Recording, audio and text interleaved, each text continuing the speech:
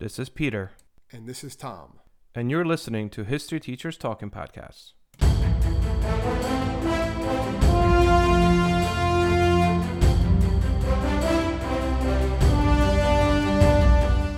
All right, this is Peter Zablocki and Thomas Reska, and welcome back to the podcast.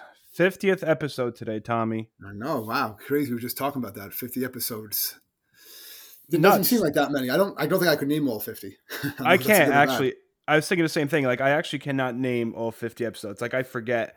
And sometimes I'm like, oh, you know what? Maybe it would be cool if we did this. And then I think about it like, I feel like we talked about that.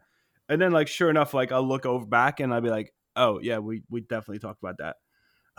So, yeah, 50 seems like a long time. And this is crazy, but I'm pretty sure we started in August of 2020 when we were like COVIDed out.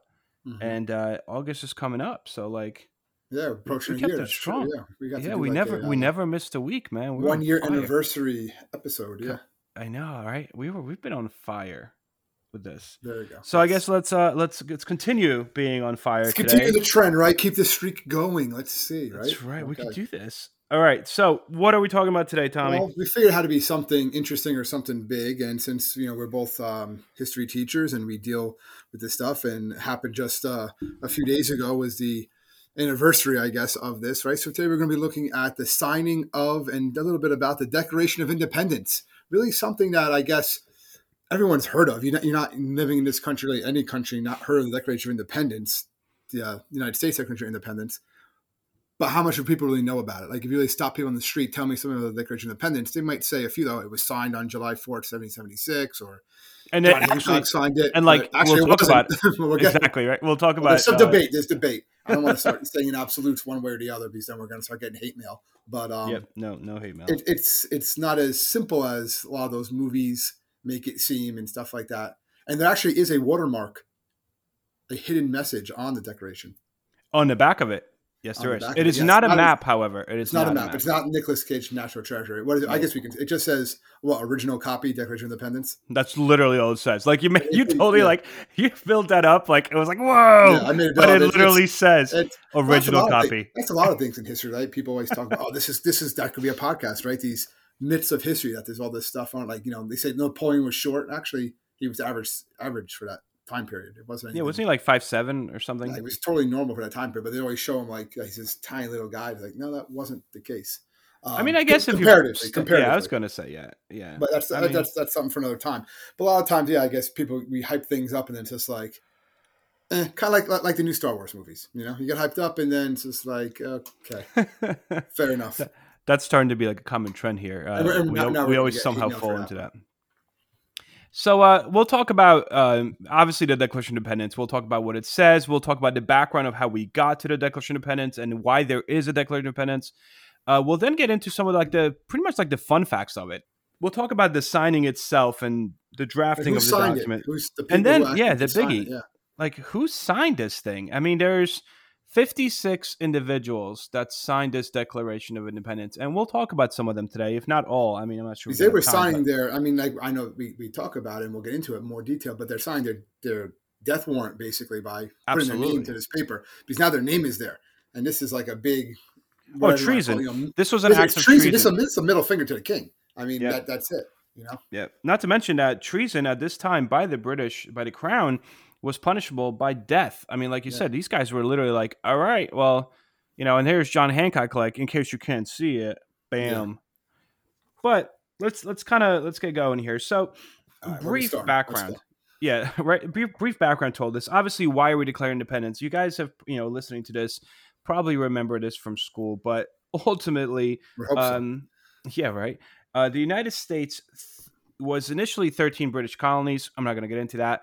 However, the 13 British colonies start to, after the French and Indian War, England, who as a nation fights this war, it's a global war, but a lot of it is fought here in the colonies, and they go into massive debt in 1760s because of this war. And as a result, the belief is that the colonists should pay for some of that, which in turn changes British policy towards the colonies to be a lot more assertive. And they really want money from the colonies, but they also want the colonists to take some responsibility for governing themselves in a sense, and for kind of being part of the British Empire.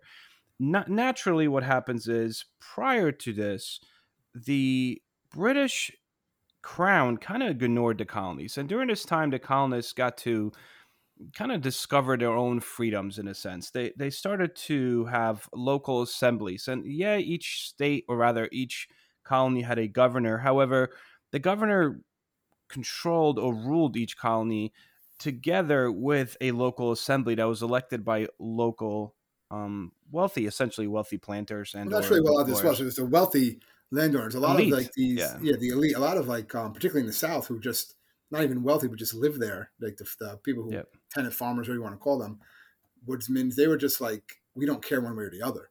yep, Like, and I had that a lot of the people, at least early on, they didn't really care one way or the other because they were like, what's the point if the king is all the way over there? Or what are the British really going to do to me? yep, I'm literally an ocean away. yep.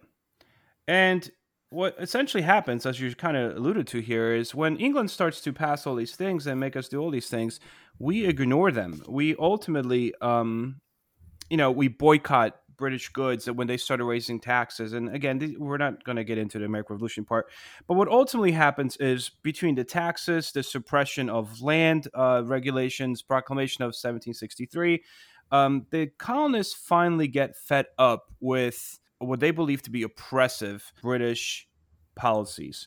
What ultimately happens is this is kind of unprecedented because up to this point, the 13 colonies very much lived as if there were 13 separate countries. If you didn't say you were an American colonist, you said you were a New Yorker, you were a New Jerseyan, you were a Virginian. I Yeah, mean, that's what they identify themselves as. absolutely. When things started getting really bad with England in 1760s and 70s, they decided to actually send representatives from each one of these colonies to meet up to discuss what they should do. And this is where we get this idea of a Continental Congress, which is kind of a precursor to, our Congress with representatives. But the reason why we were bringing this up is because these are the guys, these representatives, that actually not write, because we'll get into who writes the Declaration of Independence, but come up with this idea of having a Declaration of Independence. One of the first things they do as a Second Continental Congress is when they get together, the American, and this is the elite, right, Tom? You alluded to that. Like these are the who's who of every colony. These are not the average Joes. They No. know there's no that they know what's going on and things of that nature. And no one is, no one doesn't know there's not issues going on in England, but they kind of feel like, well, there's always been issues. Yeah, no one wants to be taxed and things like that. Yep. But again, it's gaining steam now, right? So they're meeting in the Second Continental Congress, and Yep. they decide basically. You wanted to, I guess, just jump into it, right? Yeah, I mean, you could jump into it Why because, not? ultimately the goal is we don't want independence initially. We just want England to be nice to us. And then, Well, they said things. They have like the Olive Branch petition, exactly. things like that, and it's not going anywhere. Basically, the King George III basically decides, you know what, I'm not dealing with them. Yep. Like he wants to take a stand. He wants to, show an example who are these colonists and things like that. We fought this war, the French Indian War, and stuff like that. They kind of protect them, and now they're not really repaying us and things, and that they're not showing their loyalty to the crown. So he's all in on this too. He's setting it by Yep. force. He wants to put down this rebellion, and so that's why they realize they have to have this declaration. And the Declaration of Independence was, I like to always describe it. It was designed for more than one audience, right? A bunch of people. One, the king. They want the king to see this. The colonists themselves, right, to rally the troops basically, and the world. All right, so it was designed to multitask. Okay, they wanted to rally troops to get people to jump in, but also they wanted people to really understand why they were declaring independence, to try to win foreign allies. They know they're not beating England, which at this time is the most powerful nation on earth. They're not beating England by themselves, so they need help.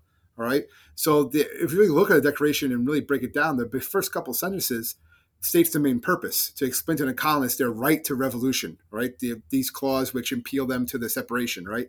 And then Congress basically has to prove the legitimacy of their cause. And then they also need to motivate people to really, the allies, to come and join the fight, which they are going to do. Right? Basically everyone gets in, all the other countries that don't like England get involved in this war in some way, shape, or form. You can call it a world war. You could easily call this a world war. You could. I think, the same could be said for French and Indian War that came, a few decades before. Yeah, absolutely. I would say. Absolutely. The one thing you kind of mentioned here is the Declaration of Independence itself, and we'll get into it a little bit more, but it's broken into parts. You have kind of like the Yeah, you have like the the preamble. like the And, introduction and as that's to probably the most. Well, to you know these words though. we hold these You've heard truths these just to be before. We self-evident, hold right? these These truths to be passages. self-evident, right? That all men are created equal, that they are endowed by the Creator with certain unalienable rights. That among these are life, liberty, and the pursuit of happiness. Okay, these are the words that they put together to really convince Americans, colonists, to put their lives on the line for this new cause. And that separation from England basically threatened their sense of security, it threatened their economic stability, their identity. So the preamble was another way, really, kind of like to inspire and unite the colonists, right? These early Americans through the idea of basically like a better life. Like, yeah, things might be okay now, but they can be better Yep. with independence. Things are going to be better when we're not under the crown.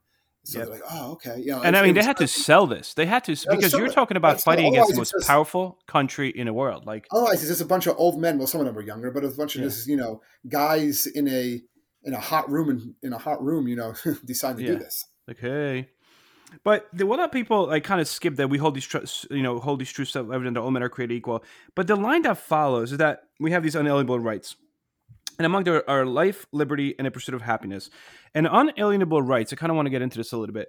These are because there's an idea between civil rights and natural rights. And what There's Thomas a Jefferson difference. Yeah. writes here is he writes about the natural rights. These are rights that all men, and at the time, unfortunately, they did mean men. However, it has been interpreted because as a society and as as the world, we've moved forward.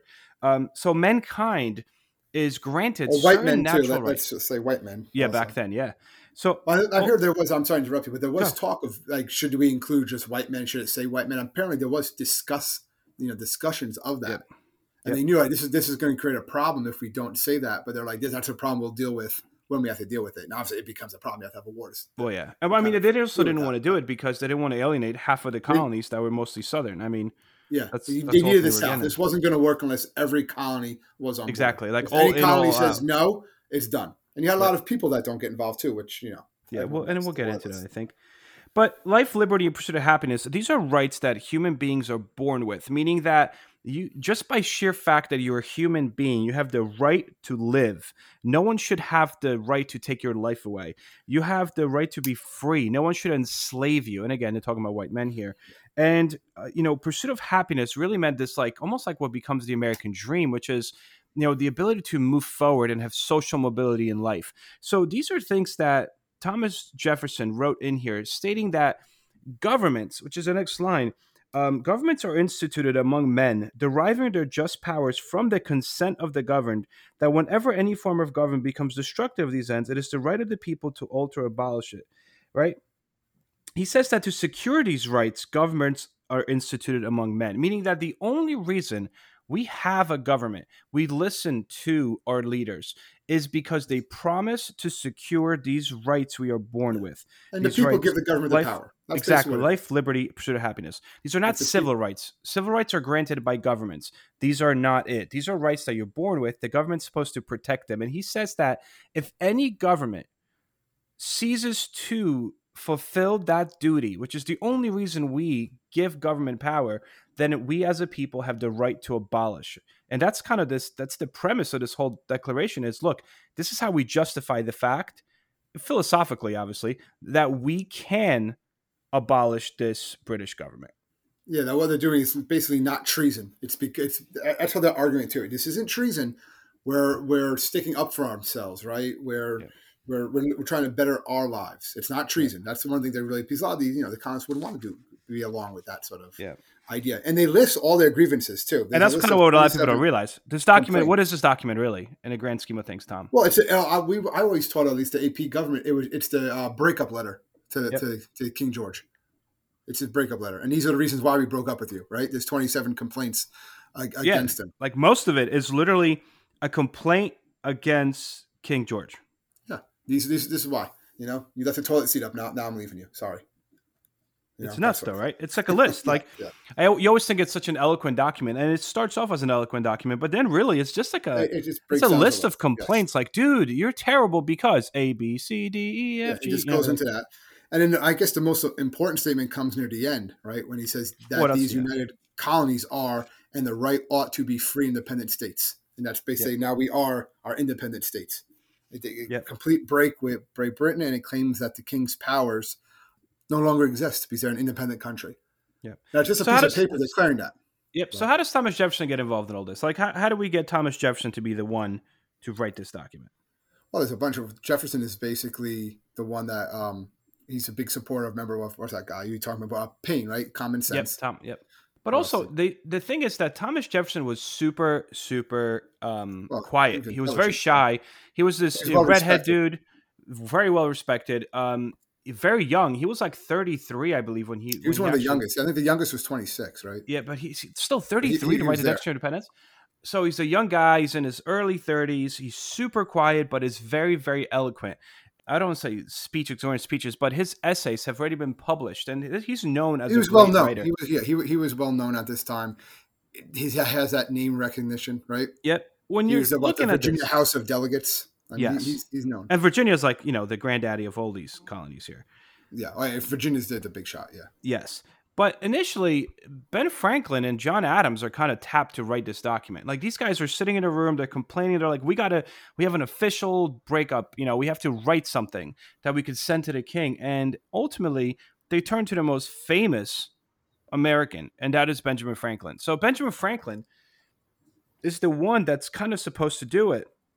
And then they look at John Adams, and John Adams, he's an attorney. He's a very famous attorney, actually, at the time. Wasn't Franklin like kind of blind by that time? And stuff yeah, he was like super old. He was the oldest. The best of how they're saying a lot of times he was there more as kind of just like a oversee everything, kind of like a figurehead.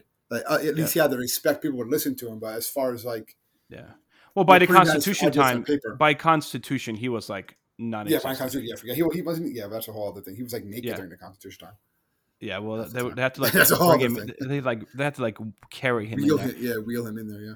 Nonetheless, right? So he is definitely the oldest one, but so he's the one. Him and John Adams are like, hey, listen, like we may be smart and all that stuff, but like we think Thomas Jefferson's going to do a better job writing this. So he was well educated too. Like Jefferson, I think what they say he could speak several languages.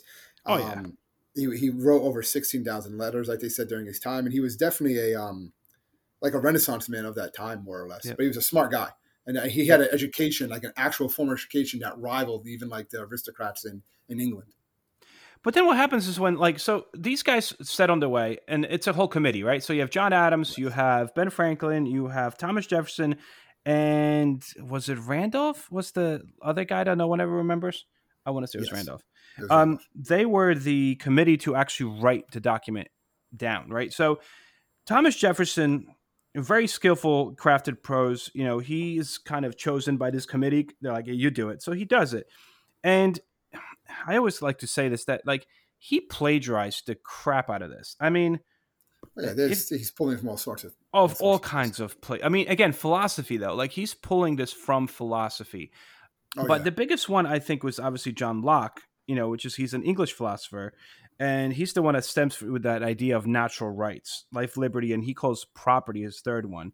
And Jefferson kind of tweaks that a little bit, but he basically looks at Locke's idea. It was Locke, this English philosopher, that said that governments are only instituted from the consent of the governed to protect these rights. So the whole justification for independence was actually someone else's thoughts. Not that there's anything wrong with that. I mean, in today's terms, like if you're writing for history purposes, you would simply put that in your notes and make sure that you have that in your bibliography and you don't plagiarize. In this case, he didn't really do that. He didn't put an end note, but we know exactly where it came from because you could find Locke's readings. The Declaration itself states very flatly that all men are created equal. And at the time, what that meant is the common belief that free citizens were political equals. It did not claim that all people had the same abilities or they ought to have the same equal wealth. Like that was says politically you're equal. Yes. Yeah, exactly. It says that you have the same, like you said before, these are the inalienable rights. These are the rights you have as a human being. You have these. It doesn't mean that you're all going to. Hey, podcast listeners, I'm Paul Brandis introducing my podcast, Countdown to Dallas. It's a fascinating, in-depth look at the seemingly unconnected events that led to the assassination of President John F. Kennedy. It's based on my book of the same title. In that book and in this podcast, I go all the way back to 1939, when Lee Harvey Oswald was born into a troubled and dysfunctional family. I'll follow his transient and often violent teenage years and young adulthood, painting a fuller picture of the man who would later become Kennedy's killer.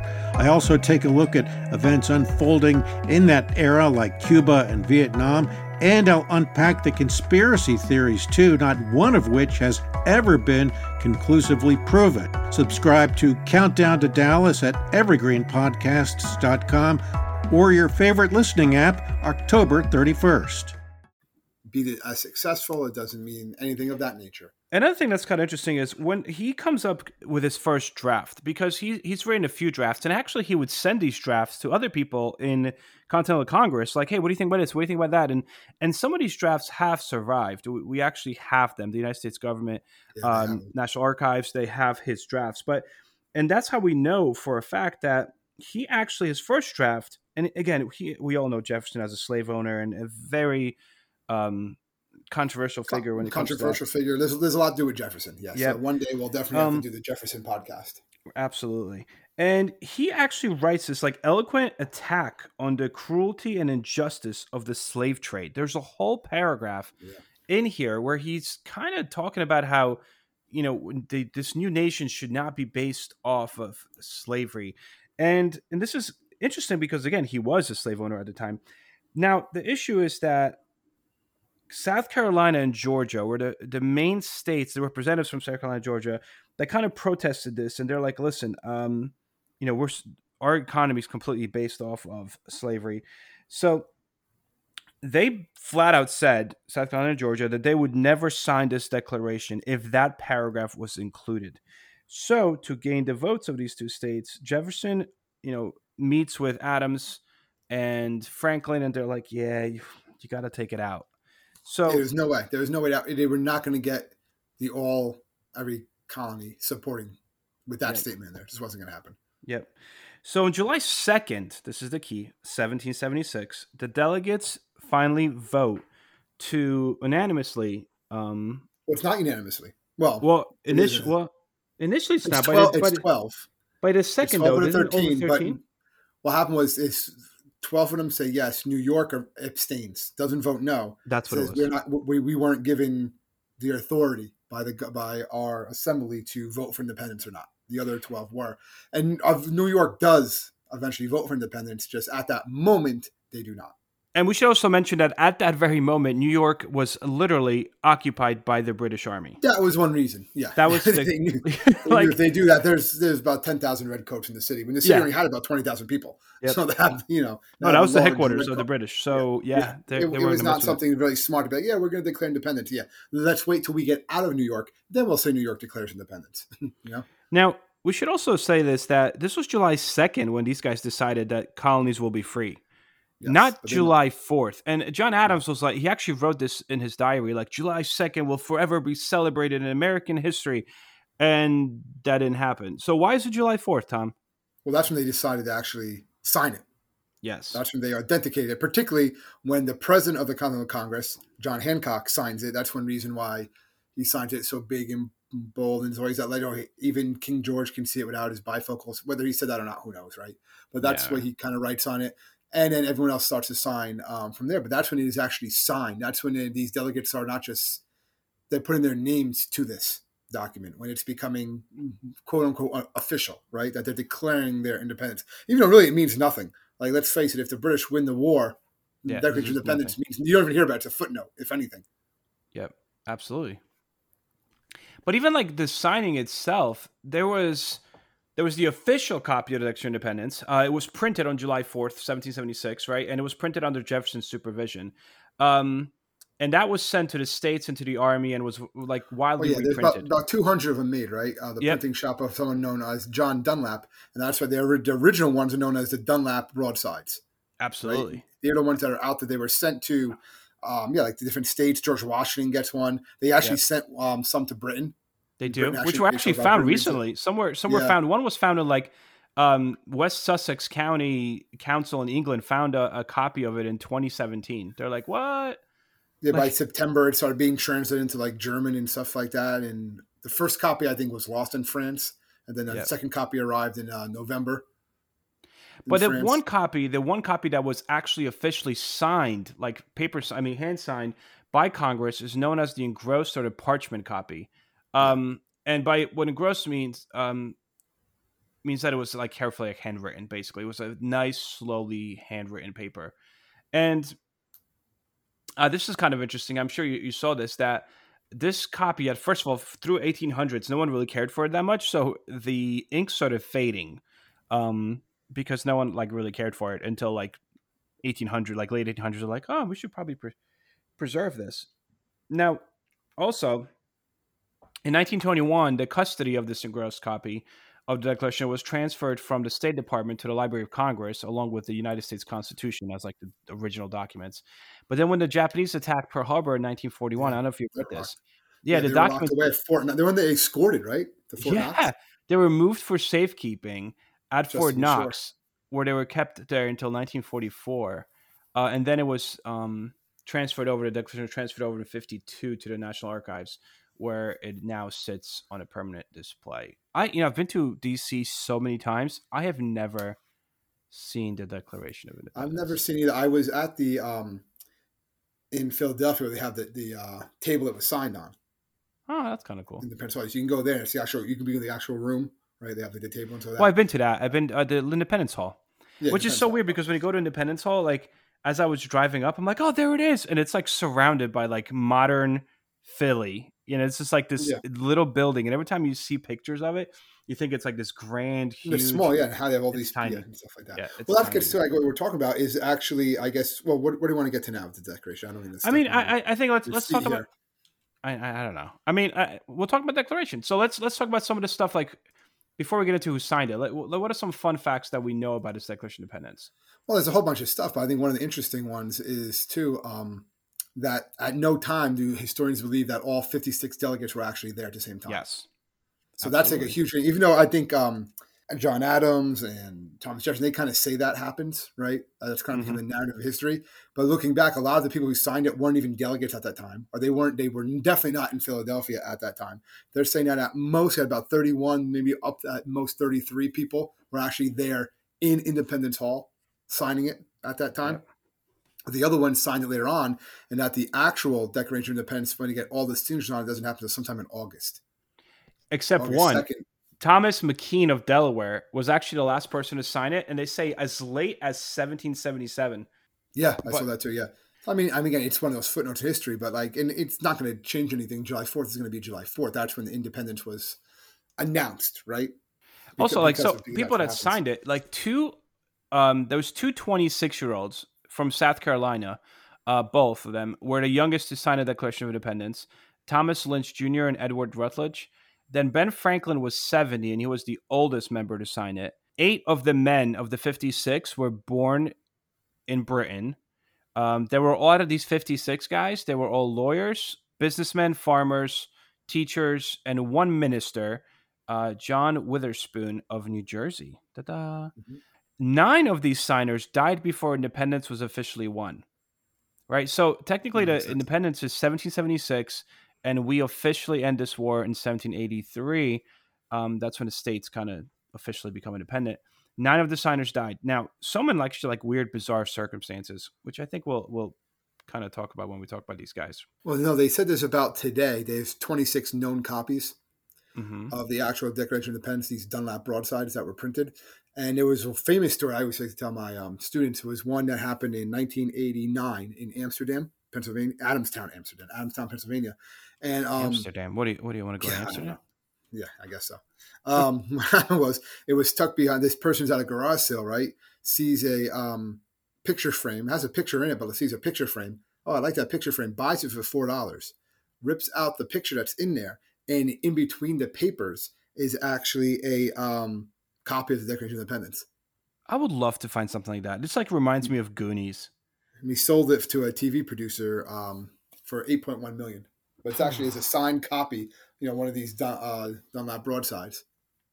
Crazy. Man, I'm gonna start like going to garage sales. Well, you got to be in that area. You and got ripping them to up. be in that like Pennsylvania, Philadelphia area. That Philadelphia area, really. Dang it. Go into some battles, see what you can find. But I that love was kind of Philly. interesting. I was in Philly a couple years ago. We did like the horse-drawn carriage ride, the historic ride throughout Philly. It was really cool. Did you run up the Rocky Steps, or you don't know that reference? I do know that reference. Thank you very much. And yes, I did. And I even took a picture by the statue, which is at the bottom of those steps to the right. Or at least that's where it was when I was there. Just making sure. All right. Making sure you're aware. I know you're a Rambo guy. I don't know if you're a Rocky guy. Remember we went to see Rambo, and at one point, like something happened with the screen, and then I went to complain about it upset. because I was like, I've been waiting so long for the newest Rambo movie, and this wasn't the newest Rambo movie, which was it was really like the other new Rambo movie. Yeah. And I walked out, and they tried to fix it and like shut off the entire screen. Yeah, I remember that people were not happy. Yeah, but I remember when you stormed out during Star Wars and flipped out at people at the midnight show. I didn't storm out. Yeah, you did because they were. What was wrong with it? There was something. I think the lights didn't go off. No, it was in 3D. They put on the 3D one in a regular right, showing, and then we couldn't yeah. see it. Yeah, I remember now. Anyway, side note. Getting back to real stuff. Getting back to this. All right, let's talk about some of these guys that signed this thing. Well, I know one interesting fact about them and get into some of these guys was that 6 people that signed the Declaration of Independence, they also signed the Constitution. Really? Did not know that. They kind of carried over. Like obviously Franklin was one of them. Sherman, right? Famous Robert Sherman. Jefferson was not because Jefferson was not. No, he was in France. He was in France at the time. Yes. So, out of these guys that signed it, I mean, 56. I'm not sure if we're going to go through 56. However, we're not going to go through all 56 of them. No, there's some interesting ones though. If you want, there's a memorial to them outside the National Mall in Washington D.C. that has all their names on it. Yeah, it's by a reflecting pool. It's not far from the Vietnam Veterans Memorial.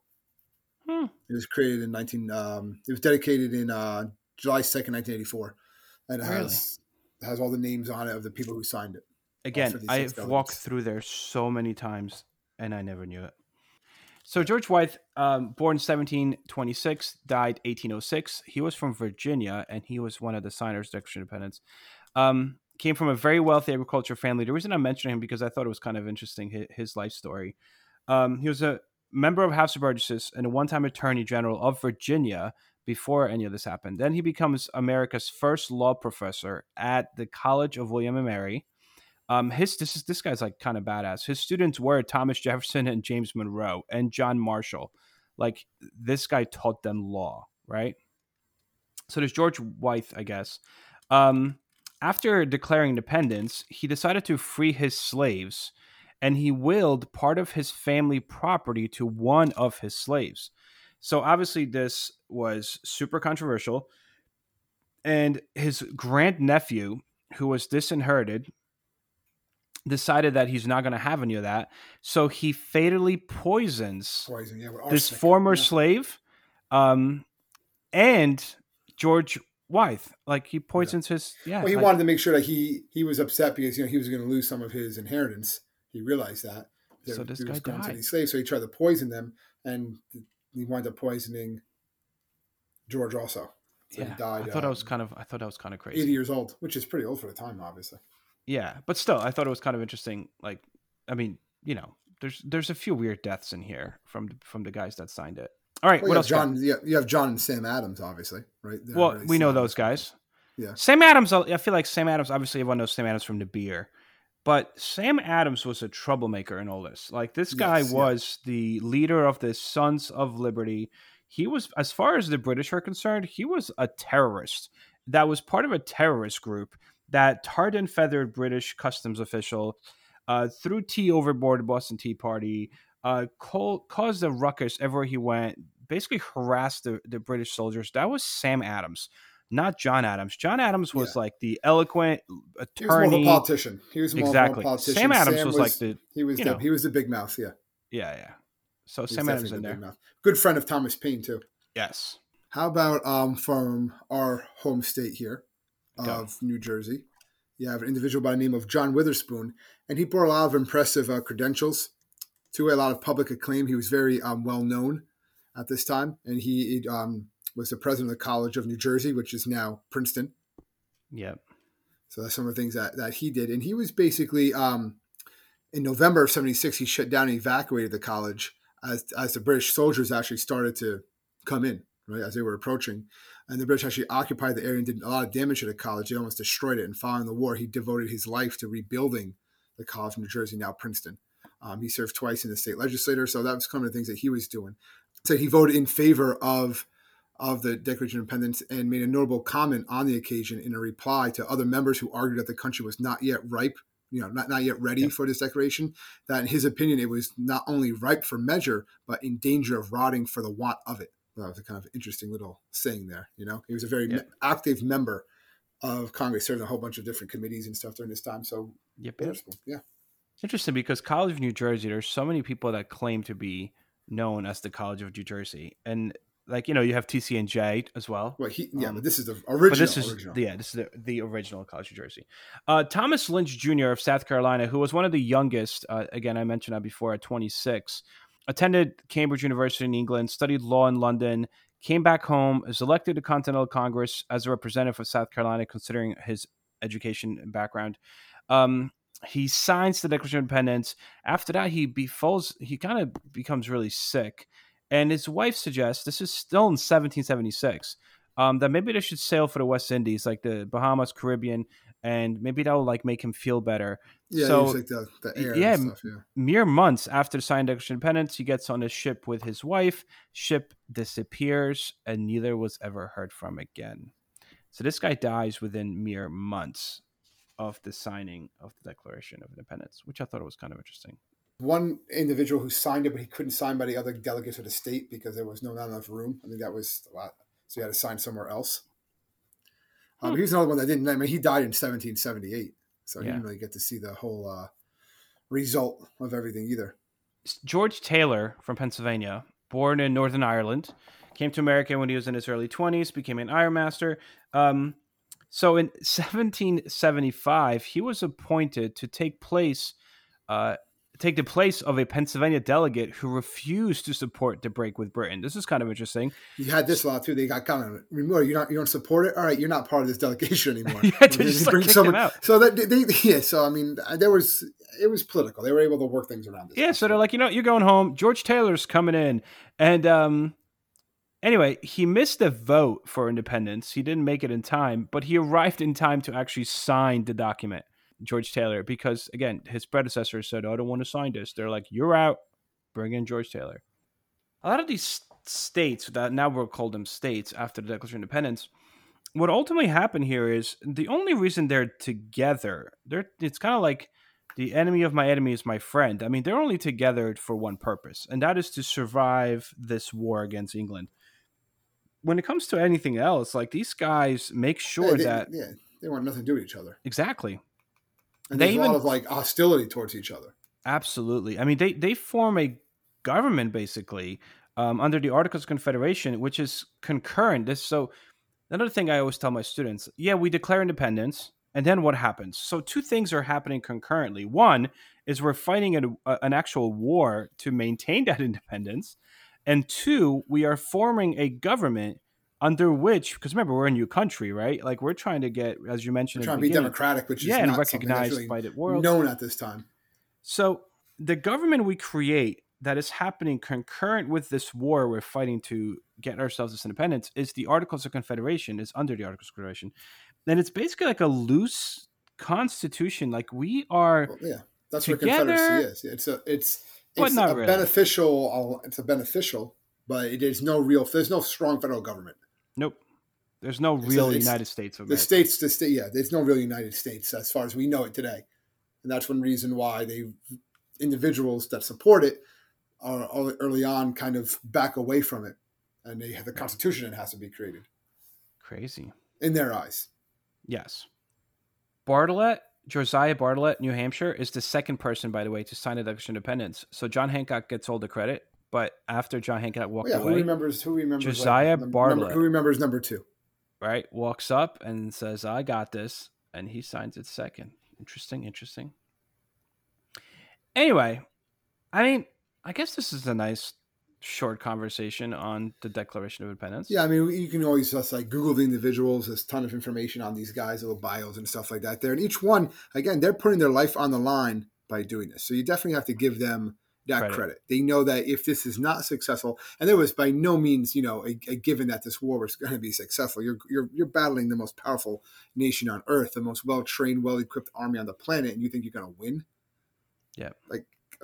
So, they're signing and they're aware of the consequences if this doesn't work. They do it anyway, which is what's great about this. And it's not like they go into hiding. Like they don't go into, a lot of these guys, a lot of these guys were actually caught and arrested and thrown into like British jail during this time. But they're just like, yeah, we're doing this. I mean, it is what it is. I saw one more interesting thing I thought I'd bring up. There actually was signed shortly after this, a Declaration of Independence was signed in New York. Did you see this? No. Declaration of Independence in 1777. And it was a group of 547 loyalists from New York that signed this. They pledged their loyalty to the crown. So they hear about this, they're like, oh, wait a minute, we it's not all of us. So they were like loyalists that pledged their loyalty, that they still support the crown no matter what. At that point, it doesn't matter, right? The war's going on. But another interesting thing. Do you know that 3, not 2, but 3 of the founding fathers died on 4th of July, which was the anniversary of the signing of the Declaration of Independence? So everyone knows about John Adams and Thomas Jefferson because they died within a few hours of each other on July 4th, 1826, which was the 50th anniversary of the Declaration of Independence, which is crazy because I'm pretty sure they were like some of the last ones that were still alive during this time that have signed it. But James Monroe, President James Monroe, also died on July 4th in 1831. Fun fact. Look at that. Yeah, but it's not as interesting as a fun fact. Yeah. But it's good. It's good. I'll give you some props there. I was going to say, I thought it was kind of fun. It's a good way to end. Nice. All right. So, as always, if anyone needs us, you know where to find us. You could always go to historyteacherstalkingpodcast.com. You could find us on Facebook. We're on Twitter. We're out there. Just look for us. If anyone has any suggestions, come our way. And I think that concludes our podcast. So I hope everyone has an amazing... Concludes our 50th podcast. Indeed, our 50th podcast. So I hope everyone has an amazing week until we get back with number 51. Let's go. All right. Enjoy, everyone. Take care. Stay safe, everybody.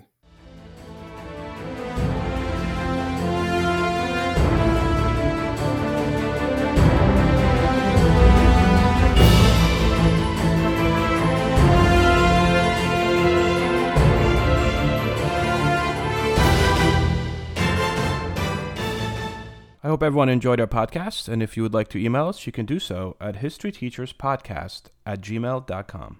Welcome to Anthology of Heroes, the podcast that explores the most pivotal moments of history through the eyes of those who lived it.